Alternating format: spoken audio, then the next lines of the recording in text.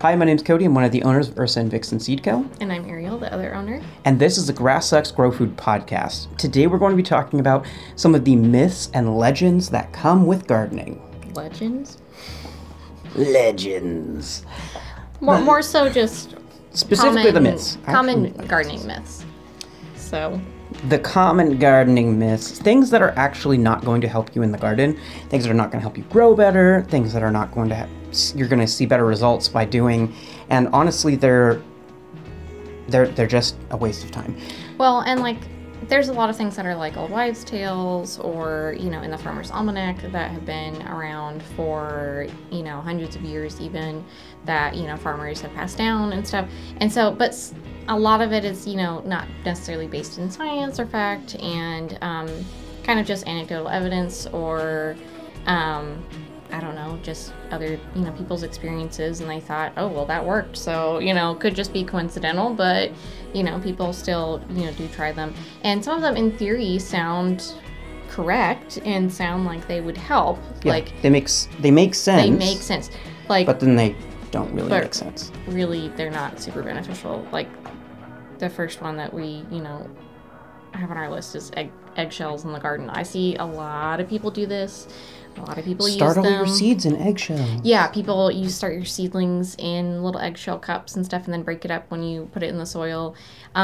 Eggshells actually take a long time to decompose, and the thought process there is that you're going to add calcium to the soil, and then it'll fertilize the plants. And a lot of people, iron, yeah, a lot of different other things. Will even grind up the eggshells in their blender and add them into their garden stuff. But honestly, they're not really doing that much because it takes so long for that calcium to actually be available, bioavailable in the dirt to the, the plants. And if you're using the rough, edges of the eggshell, especially if you plant a seedling in an eggshell and then crunch it up and bury it, those sharp edges can actually harm the delicate roots of your plants. And if you crunch it up, you can disturb the roots. Yeah, really so bad. It's just not a great way. And they're also super small, so there's not a lot of room for the roots, to even develop. Yeah, and there's not a lot of room for them to push out through. I mean, so... Roots aren't a baby chick. Yeah, so it's just one of those things where it sounds really good in theory, but you're better off just tossing them in your compost bin and allowing them to break down naturally over time, and then, use that compost on your garden when it's nice and broken down. Yeah, compost it. And that's going to introduce the calcium back into the plants in a way that they can actually absorb it. Mm-hmm. They can actually use that calcium as soon as the compost process has been fulfilled. That calcium's still going to be inside of it, and it's going to be ready for the plants to absorb, as well as potassium. Crunching up eggshells and just sprinkling it in your garden, it doesn't do that. It's not really going to do anything, unfortunately. Well, it will eventually. When it goes through the composting process, eventually it would. Maybe someday. Yeah. Someday it would. And the same thing goes for banana peels. Now, I did this myself. I added banana peels in the the planting hole when I was planting. The water? You make banana tea? I didn't do the banana tea, but I did throw some banana peels in the hole when I was transplanting my tomatoes last year. And I had great tomato plants last year, but I can't say that that's because I put banana peels in there.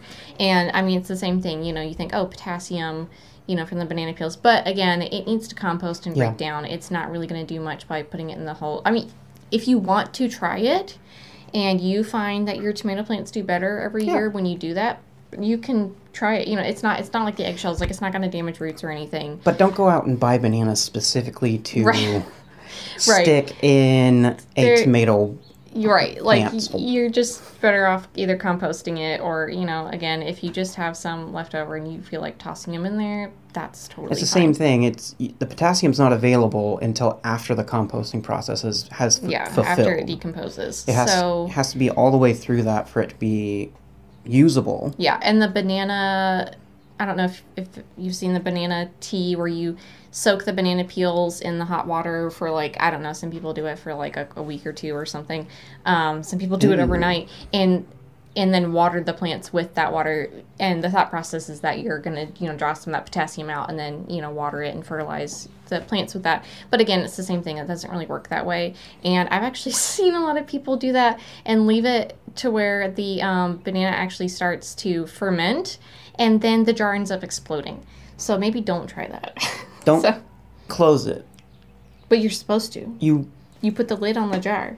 That's what people do. But you're basically making prison wine for plants. I'm not making prison wine for plants. Prison you'd be wine. better off just. You'd be better off not making prison wine. Putting a couple handfuls of well decomposed compost in the planting hole, or top dressing around the base of your plants. I mean, or even like doing the no dig, where you're literally planting straight into compost. Yeah. So that's gonna do more as far as giving your plants some nutrients. Which that can also bring us to one of the other myths. Compost is going to burn your plants. Okay, yeah, this is one I believed like my entire life, and only just this past couple years actually learned differently. I thought that compost, you had to use it very sparingly in the garden and really work it into the soil and till it in, and leave it for like a couple weeks before you could plant in it, because it was going to burn your plants. And that's not actually true. If it's well decomposed compost, it's compost. If it's composted, it's not organic material. It's not just straight up manure. Right. And so I think maybe that's where I got that thought process from, was that growing up, my parents would use composted manure. Yeah. But they still thought that it was going to. I know, but so they still thought it was going to burn the plants. And so I don't know why that was a thought process. I don't know. But we weren't taking fresh manure and putting it straight on the garden. And like our chickens, will roam in the garden and poop, in places, and so that's technically fresh manure, but it's not enough to where it's going to bother the the plants or anything. But we're not going to take their fresh poop from their coop, scoop it out of there and add it on our garden. We put it in the we put it in the compost. But we do bin. put it in the compost, yeah. Yeah, and we let it break down. We let it compost. So but if it's well decomposed organic material, good compost, it's not going to burn the plants. Yeah, because it's organic material. That's why no dig gardening blew my mind, because I was like, there's no way you can plant straight into, all compost. There's no way, it's not going to work, but it does. Plants need organic material. Yes, they need organic. They have to have organic material. Organic matter, well decomposed organic matter. Yeah. In order to grow healthily and to feed the microbes in the soil. And the worms. Yeah. You can't have worms. Yeah, you have to have organic material to have worms. Yeah. Which that's another myth, that just adding worms into like your containers or your raised beds is going to increase the soil health. There's a myth that you can go get like the night crawlers that you use for fishing and just dump it in your garden bed. Like in your raised bed or something? It's specifically in a raised bed, and it's specifically in a closed bottom raised bed. Like there's no connection between... It's not touching the ground, the dirt. So it's not actually connecting with the dirt that's underneath it. Mm-hmm. It's, self-contained, which is most of the time the problem if you're not seeing really good results, or any results, honestly, from a raised bed.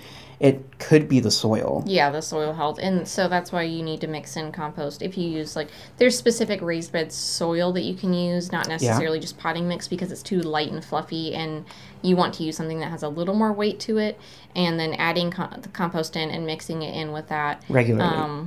Yes. Adding organic material. Yeah, regularly. You would do it, every year. You'd, freshen it up.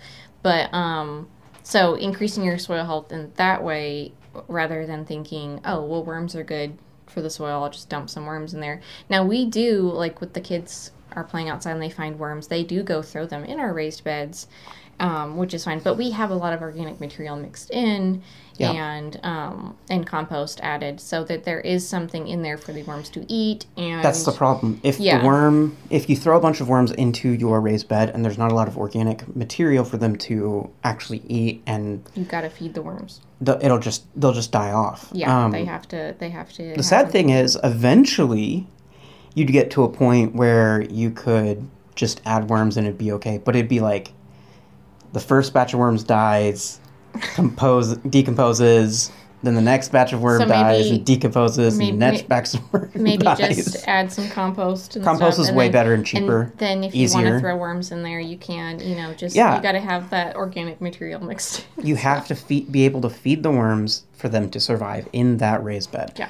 Especially, specifically if the raised bed is not connected to the dirt underneath. Or you can put earthworm castings in there. You could do that too. I found a big bag of that at Costco for $10. Yeah. You can take that and that's can be used as fertilizer as well. You can sprinkle that around your plants or in the planting hole or mix it in your raised bed or in your pots, and that will work just as well. And another thing you should just straight up compost is tea. Oh, like tea bags. There's a belief that you can break open the tea bags, sprinkle the leaves, all of the tea leaves that you've just used on your garden bed, and it's going It's the to. same thing with coffee grounds. It's the same thing. It has to decompose, it has to turn into compost before anything is usable, but also just dumping tea water. Like, you make a big batch of tea, or you make a cup of tea and you forget it, and you're not just like, I don't know what to do with it, and you just dump it on your garden, or you even make specific tea water. Like, there are people that will brew tea just to do that. That can honestly hurt your plants. It can introduce aluminum and fluorine into the plant and can actually inhibit it from growing. And so that's another thing that, these are all kind of connected, where just put it in the compost. Just compost it. Compost it. The belief is that it's going to immediately add the nitrogen that's inside the tea leaves Or the coffee grounds. into the plant. And the unfortunate thing is that nitrogen's not going to be available until after the full and that's The another full one. Like I decomposing. used to sprinkle coffee grounds, around my tomato plants, or, just throw them out in the garden. But that's not actually that helpful. They do need to break down in the compost first. Yeah. So Compost the tea. Don't brew tea specifically to water your now, plants. if it's compost tea, that's completely different. Or like a lot of people like to take, if they grow comfrey, to make comfrey tea, like fertilizer tea, you can do that. But that's not tea bags. No, it's not actual. You're not going and getting Lipton tea and Right. dumping it in your. It's different. Yeah, and compost tea, that's actually like a that's good- also different. good process to use. But Tea, just straight up tea. Mm-hmm. Don't put straight up or coffee grounds. Neither of those are actually going to help you. And they're all honestly not going to help you this season. They're not going to help you They'll probably help you next season. Yeah. If that. It just doesn't work. The other thing is to add acidity to your soil. The belief that adding pine needles to the top of your soil, another situation. to mulch with pine needles. Mulch with pine needles, yeah. Another situation where the acidity from the pine needle, so the pine needle, while it is still on the pine tree, has a small amount of acidity that it could add naturally, but it's the tree that's going to add it, not the pine needles. The pine needles, as soon as they fall off, they start losing their acidity, and they're still good mulch. I mean, they're still good and that's organic It's material. not super common here. Like we're in the Midwest. Yeah, we don't but have a I lot of pine know trees. down like in Georgia, where I'm from, like that, everybody mulches with pine needles. And So that's fine. You can mulch with pine needles, but Yeah. they're just not the myth that you're They- going to get more acidity into soil. your soil, specifically for plants like blueberries, borage. Well, and you don't have to worry about the pine needles adding too much acidity. That's the other thing. That So would harm plants that scraping don't the like- pine needles away, or not mulching with pine needles if they're available to you. If that's the cheapest option for you for mulch, it's not going to add more acidity to your soil, so it's not going to hurt it is safe anything. to use. It's also not going to affect the flavor of your plant's fruit in any way, or vegetable. I mean, the fruiting plants, the vegetables Yes. and fruits. Yeah. Tomatoes. Another myth that we've already talked about actually is basil and tomato companion planting is going to make your Yeah. tomatoes taste like Well, basil. and there's a lot of different ones of, planting certain herbs with Yeah. other vegetables in the garden will actually increase enhance the flavor. And that's, again, one that's kind of, just kind of like wives' tales kind of thing, like. The funny thing is, I wouldn't be surprised if it came about because you do get an enhanced flavor from immediately picking your vegetables in your garden. It does. Maybe. It does taste better. Like Right, yeah, the fresh vegetables straight from your garden do always taste better than like store-bought. But and fresh herbs as well. And a lot of times, like especially like the basil and tomatoes, they are so good in cooking that the connection there makes sense, that. But it's not true. But it's not actually true. It's not going to taste basil better. is a great companion plant for tomatoes because the smell will ward off, some harmful pests. Yeah. But it's not actually going to make your tomatoes taste better. Like, still plant them together, but don't count on your tomatoes tasting better just because you put basil. Also, adding sugar to your tomatoes soil does not. I did not. That is an actual thing. That's a real myth. Adding sugar to the soil that you plant your tomatoes in is supposed to make your tomatoes sweeter. Oh, yeah, no, I don't think that would work. It doesn't work like that. Unfortunately, the sugar that you're using, it's just not going to be absorbed and introduced into the. It doesn't make sense. So like the tomato. The roots are not going to. It's going to suck up all of the sugar and bring it up and put it in the fruit. Like that's not going to make. It doesn't work. Sense. It doesn't happen. You'd be better off just finding a sweeter tomato variety. Yeah, and honestly, that's the best option. Find a different variety that you actually enjoy. Mm-hmm. That might mean that you do one season of just variety testing.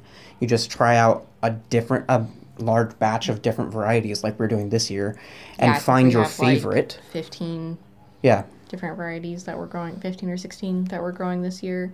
And, and some are better for cooking, some are better for eating fresh, some are better for salsa, and like the yellow pear tomatoes that we're growing are supposed to be really sweet. Yeah. So, and you said you hadn't had sweet tomatoes before because you've always just had basic whatever was from the grocery store. So isn't that beefsteak? I think, you've had some beefsteak tomatoes. I've had beefsteak. Yeah. What was the green ones we did last year? The All Welcome. I did, I like those. Those were good. Those were really good. But, so we have a bunch of different ones we're going to try out. So just because you don't like a certain variety doesn't mean that you don't like that fruit or vegetable. Unless you're my mom. She doesn't like tomatoes. True. Any of them. But it just means you might need to try a different variety and see if there's something that you like better. Test it out. Same with peppers. Again, there's so many varieties of peppers. There's so many varieties of corn. Even. Corn and beans and peas, all the things. And some are sweeter, some are more savory, some are, And if you buy it from the store, there's a chance that if you grow it in your own garden, you're actually going to like it versus buying it from the store because of how long it's takes for the store to get it to the store. It just tastes better when it comes from your garden. It just tastes more, fresher. What did you have that you liked better from our garden? There was something you didn't like. Arugula? Yeah, there was the arugula. I thought there was something else, I don't love arugula, but I enjoyed the arugula a lot more from our garden that was picked that day versus the arugula that comes in the spring mix bag. Oh, I swear there was something else that we grew that you didn't like. But radishes? Radishes? I liked a cooked radish. Like that Mexican soup at that one Mexican place we went to. I swear there was like one other thing that you didn't like. Maybe we're trying to, Cody doesn't like a lot of like he's expanded his palate a lot. Do we talk about rose? No. Okay. But if you have a picky eater, growing your own food really helps. Really helps. Really helps. Our Cody was pretty picky with vegetables when we met. Captain was kind of picky. Yeah, our son Captain was very picky with vegetables for a while, but when we started growing our own... Now he goes out and eats them off the plant. Oh, gosh, They walk outside, they pick it, and they eat it off the plant. Him and Promise. Yeah. Even when we don't want them to. Even when we ask them not to. When it's not ready. So. Planting in rows is best. This is not necessarily a myth per Yeah, se. it's not a myth. It's just more of like, I mean, planting in rows is fine, but Yeah. you can maximize your space and increase your biodiversity and just get more out of your garden if you interplant and plant intensively in your garden, meaning you plant things, based on the height that they grow. Yep. And what's gonna not overshadow the next thing, or if something grows faster or slower. So like you can we've got radishes interplanted with our tomatoes. The radishes will be done growing in like 30 days, 35 days, and the tomatoes are taking a lot longer to grow taller, and the radishes don't actually mind if they get a little shade from the tomato plants. Same with like lettuce or spinach or the arugula, or even like the onions. And collards we have planted in between the rows of tomatoes. They are going to add a little shade to the ground. Which will help keep add a little moisture for the tomato plants and shade and cool the ground a little bit. But there's not a lot of root competition. Yeah, There's so not like a lot of the competition tomatoes for have water. a little bit deeper root system. Yeah. The radishes are right up at the top of the soil. So, and those will be harvested and out of there in a month. Soon, yeah. Yeah, so way they're not before gonna, the tomatoes are ever gonna fruit. Right, so they're not going to be a problem for the tomato plants. And you could even plant like over and over again. Right, so yeah, you can resow or succession sow, which is something we're really trying this year. Because, I mean, a nice, pretty garden in just straight, clean rows looks really nice and aesthetically pleasing, but having it full and really just adding in little bits here and there, and having flowers interplanted and stuff, that's really going to maximize your space and increase that biodiversity, bring in more pollinators, help deter other pests, and that you'll end up companion planting in a way that benefits and more food. Yeah, and you have more. You just get higher yields. You get more food. Bigger yields because you have more in the ground. And some things like nasturtiums would be like a trap crop or something that you would interplant with. You can interplant nasturtiums with pretty much anything in the garden, and you can plant pretty much most herbs as well. Right, and so like we are. That's kind of the thought process with like the Three Sisters garden that we've talked about, where you have the beans, corn, and squash all growing together. So with our corn that we're growing, we're actually going to grow all of our pole beans and like lima beans with the corn, so that they climb the corn, and you use them, to grow. Natural trellis. Yeah, a natural trellis, which not only benefits the beans because they need something to climb, but it benefits the corn because it anchors the corn down so that it doesn't get blown over by wind or ripped up by animals as easily, which happened to us last year. Well, it wasn't. Did we grow? It was maize, I thought. We grew some sort of dent corn. It wasn't. Yeah, it was something. Yeah, and raccoons came and decimated all of our corn and ate every single cob last year. So, planting the beans with them and letting the beans climb them. Wildlife. Yeah, we fed the wildlife. That will help protect the corn, and having like nasturtiums and like squash growing, beneath the corn will help shade the roots and also deter like raccoons or, other critters from going in there, because the squash has kind of spiny leaves and stems, so they don't want to touch it. They don't want to get all up in there. And, it's just overall natural pest deterrent. Yeah, it's a natural way to, for them to benefit each other, where, instead of trying to, put out, different, I don't know, raccoon repellents and stuff, like we're not going to do that, because wolf urine.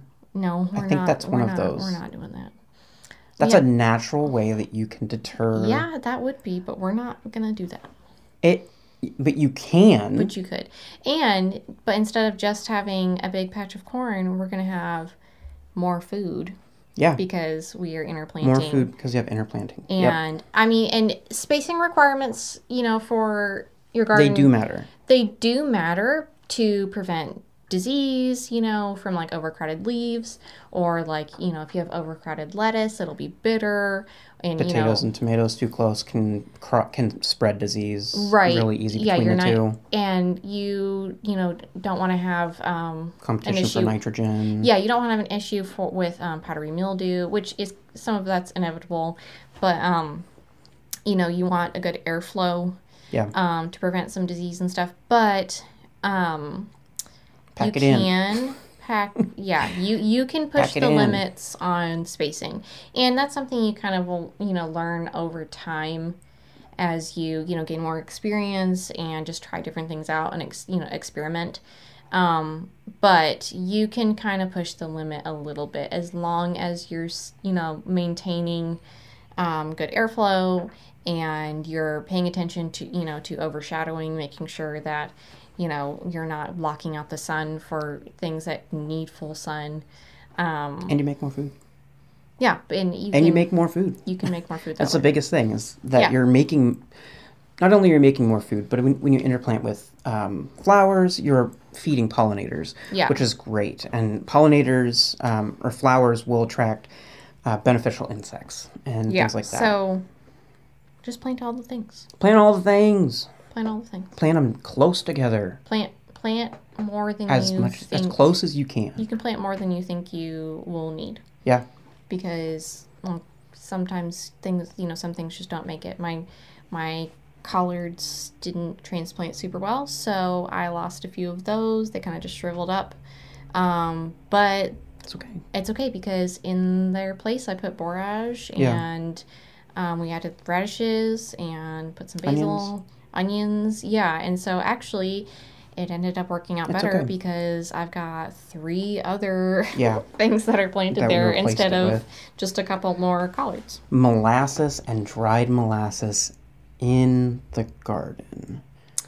Yeah. This one, I'd never actually heard of this. I had seen people, I didn't know the thought process behind using it. I've seen people talk about using molasses in the garden, but I didn't really know anything about it. So the idea is that the molasses is going to create a bacteria group, a large grouping of bacteria that will feed the microbes in the soil. Mm-hmm. And while it does do this, it does it at such a quick pace. It actually, all of the bacteria dies off super fast. Really, really fast. So the bacteria dies off, the microbes eat for a short period of time, as long as that bacteria is there. But then as soon as that dies out, then the microbes can't eat it anymore. Yeah. So it's gone, which means it's an absolute waste of time. Yeah. What would be better than this is, instead of going to get molasses specifically, I don't know anybody who actually has molasses in their home. I don't. You don't. I did growing up. We always did. We didn't ever have molasses. Okay. Well, but southern raised versus Midwest raised. Southern raised. Molasses off your tongue. No. But I never had molasses growing up. You did, apparently. But yes. Dumping molasses that could be used in food, in a baked good, in some other way, instead of short-term feeding the microbes. Yeah, and I just feel like that would kind of be a little bit of a waste. That's what it is. It's a waste. It's like planting seeds inside of fresh food, like a fresh banana or oh yeah, like all those the 5-minute crafts or hack videos. They poke the hole with their fingers and then put the seeds in there, and the banana is just go plant it in the dirt. Put it in compost. Eat the banana, compost the banana peel, just plant the seeds in the dirt. It doesn't make any sense. It doesn't make sense. It would work technically. Yeah. But it doesn't benefit better. So you're not getting anything better by specifically getting molasses in your garden. Yeah. It creates a large clump of bacteria for microbes to eat for a short period of time. It doesn't really do much besides that. Water droplets, this one's really important. This is probably the most important one. Yeah. Out of all the myths, this is, as far as I know, the most this spread. Is one that was just debunked for me. This is the most spread myth of all these myths. You think so? Yeah. Okay. water droplets burn your plants. Yeah, so like there are a lot of benefits to watering in the early morning or evening versus the heat of the day. I mean, Yeah. one, it just sucks to get water in the middle of the day or like when the sun is at its highest. Yeah. It's hot. But But what is actually happening is the water is evaporating at a faster so rate it's just going to evaporate off because it's hot. I have noticed in my own gardening when I did forget to go out and water in the early morning, and I ran out there, it was already around noon and it's really hot. When I watered and did get water on the leaves and that sun was evaporating, it did cause some leaves, like on, I think it was like pumpkins and stuff, to wilt. Yeah. And so to me, I was like, ooh, that wasn't, But that wasn't good for those. It's not actually burning the leaves. It's not scorching them. the water droplets are supposedly magnifying the rays from the sun. It's the same. I mean, and again, that's a thought process that makes sense. Like, you get worse sunburn when you're in the pool. Yeah. It makes sense, but the reality is that the water droplets are so small that they actually evaporate faster. Yeah, and so that's that kind could of actually counterintuitive because then you're wasting a lot of the water that you just tried to use for your plants. So watering early morning, watering in the evening is just better. Watering in the evening isn't as great because it can introduce bacteria and help grow fungus and bacteria. Why? Overnight. Okay. Because there's no sun. Water in the morning. Best time to water is during the morning. Yeah, that gets me outside earlier. The best in the day. time, the true honest best time to water is when you see your plants need water, you need to water them. It doesn't matter if it's right. 2 so if in the afternoon, if it's something 9 in the morning. Needs water. If it needs water, it's wilting, water it. It's not going to hurt it. Water towards the base, towards the root. Yes. You don't want to water the top of the plant because it just doesn't introduce as much water into the root system. Well, not only that, it just increases chances for disease and powdery mildew, funguses, and stuff. And it takes longer for it to absorb the water. The water droplets will evaporate before it can absorb. The roots are absorbing the water, not the leaves. Yeah. So, if you want to prevent powdery mildew, then water at the base, because a lot of plants in the garden, are susceptible to powdery mildew. And I had a big problem with that last year because I did not always water at the, soil level. But again, that's something that just kind of happens anyway. Like, it was pretty humid. There was lots of rain, so the leaves stayed wet. Mm-hmm. And it's just kind of something you have to deal with. But watering at the base of the plant is the best way to water. The best time to water is when you notice your plant needs water. Yes, and it also is a myth that you have to water your garden every single day. Yeah. You don't have to water every single day. If you want to water lightly daily, then you can, and that's something that I do with some of my plants. But and there are some things that need more water than others. Right. So giving a good deep watering, maybe some things only need that maybe once a week, twice a week, and letting the rain, take care of, a lot of the watering. For us right now, we have like 2 weeks straight of rain almost every single day. And which is kind of nice because we don't have to go out and water anything. And our garden is just, exploding because of it. But, it's looking really good out there. But, there are certain things that you do want to water more than others. And, so pay attention to what varieties you have, what kind of, things you're growing, and what those, the watering requirements are for them. So, like, watermelons need a lot of water, carrots need a lot of water, Watermelons need a lot of water.